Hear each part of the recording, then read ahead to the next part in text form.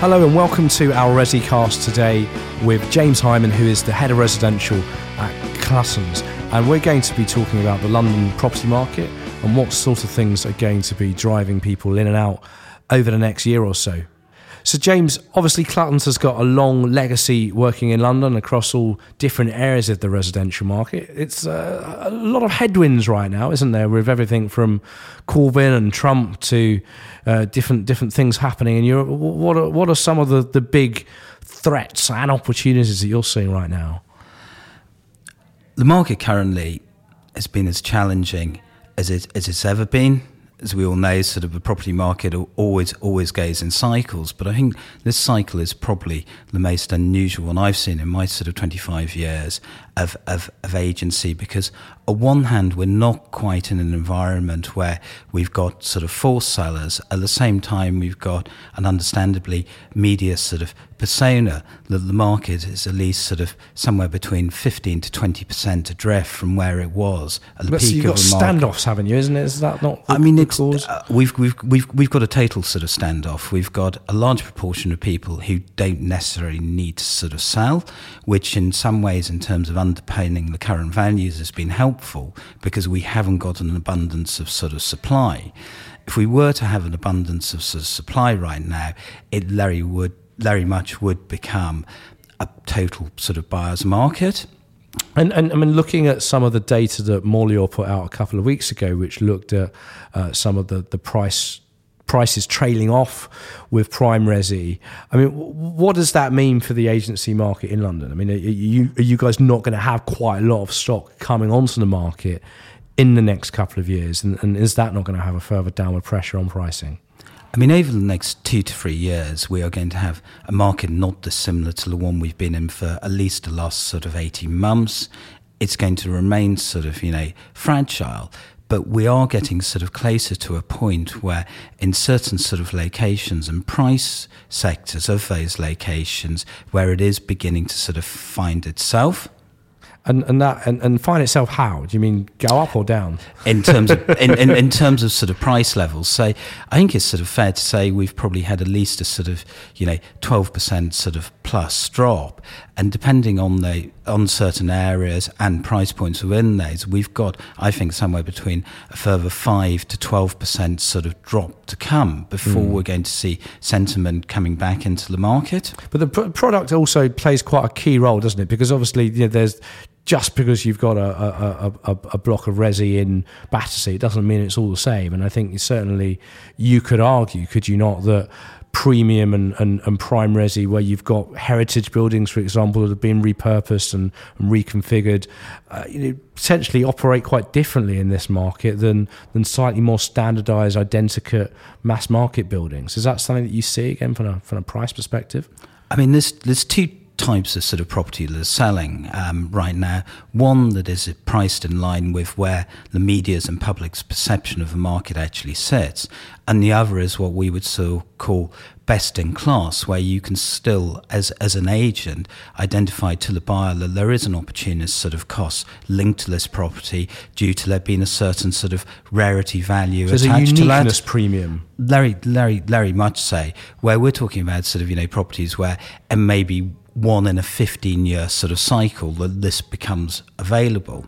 I think there's also certain sort of types of sort of property in a more general sort of context that again have sort of, fared and will continue to sort of fare an awful lot better, whatever the market conditions are. For example, sort of prime river-fronted sort of stock, where again there isn't an abundance of it. People feel sort of comfortable that actually their view is always going to sort of be preserved. And actually in terms of the sort of context and the geography of where these sort of properties sort of sit, actually they're still relatively affordable and quite good value for money when you put them in the sort of context of sort of prime central London prices right now. Yeah, that makes sense. So it's probably a bit of a shame for the London agency market that Boris didn't make good his promise to bring back all the canals.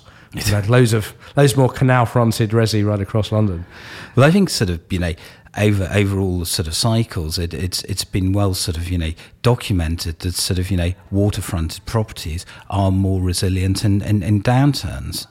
Probably less so in a massive flood risk environment, though, perhaps. But that is slightly separate. I mean, what about technology? Obviously, we've seen the rise of things like Purple Bricks and companies, and again, people have different views on the success that company is going through. But technology is obviously reshaping the agency market from a consumer perspective. Again, an increasingly international contingent of people coming into the space in London.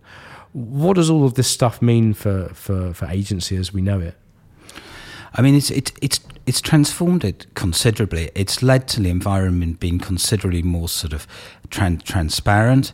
From a consumer's perspective, they get so much more sort of, information. And in terms of the way we're able to sort of present properties to the globe now, it is considerably sort of easier and gives us a worldwide audience.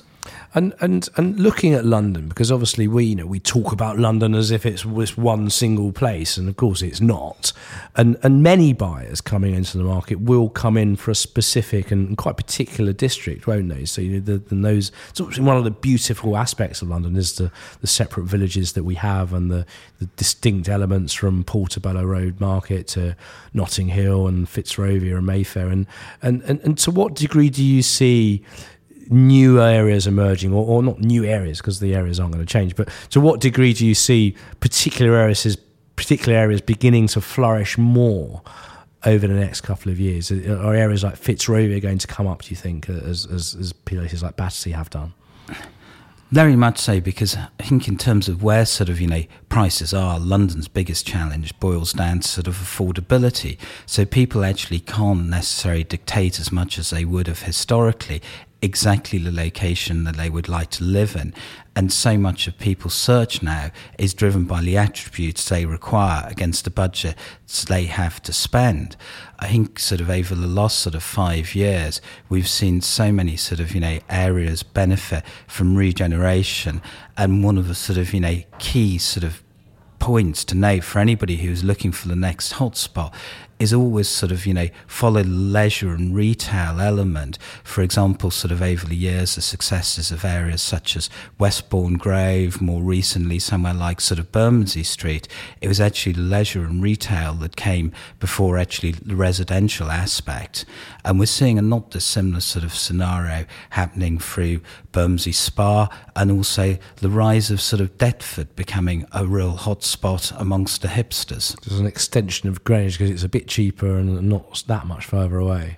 And it offers all the sort of old alternatives the sort of younger generation are looking for. And it's come on the back of an awful lot of successful independent sort of retailers and restaurateurs going there in the first instance that have drawn the people to that location, as well as having fantastic transport links. And are you seeing that much of a drop-off between people purchasing for owner occupation and them for investment now? Has that changed hugely since obviously we've had the kind of treble whammy of tax hikes and Brexit, just to put a bit of cherries on the cake? Have things dropped off considerably, or is it still relatively balanced? Over the last 2 years, the majority of buyers have been very much owner occupiers. The opportunities for investors, certainly within central London, have been far and few between. But again, as the market sort of corrects itself, and with sort of, further price reductions sort of coming in, suddenly actually sort of yields are beginning to improve, because over the last sort of 3 years, it's been very hard if people are actually giving in the first instance correct rental figures on properties to achieve a sort of net of above sort of 2%. As capital values come down, that yield will sort of increase back up closer to sort of a 3.5% mark, and at the level of which people will be able to sort of buy it, there is actually the scope for sort of capital appreciation. And over the last sort of 2 to 3 years, with yields being absolutely low and actually the market dropping, as well as sort of transaction costs and changes within sort of taxation, there has been limited appeal for anybody to sort of come in, certainly as a sort of, short-term investor. Fantastic. And finally then, James, if we look forward to Resi, in one sentence, give me one thing that you'd like to put to the current housing minister, who might not still be the housing minister by September, but he could be. If there's one thing you'd like to ask him, what would that be? Anything around supply? Anything around, I don't know, design? What was there anything? I think sort of change in legislation to sort of help to buy and bring it back into the second-hand market, and give more people the opportunity to actually buy what ideally they would like, as opposed to being pushed into the new build sector. Probably, yeah. It wouldn't be so popular with some of the listed house builders, but it seems like a very sensible suggestion. So thank you very much, James Hyman, who's Head of Residential at Cluttons.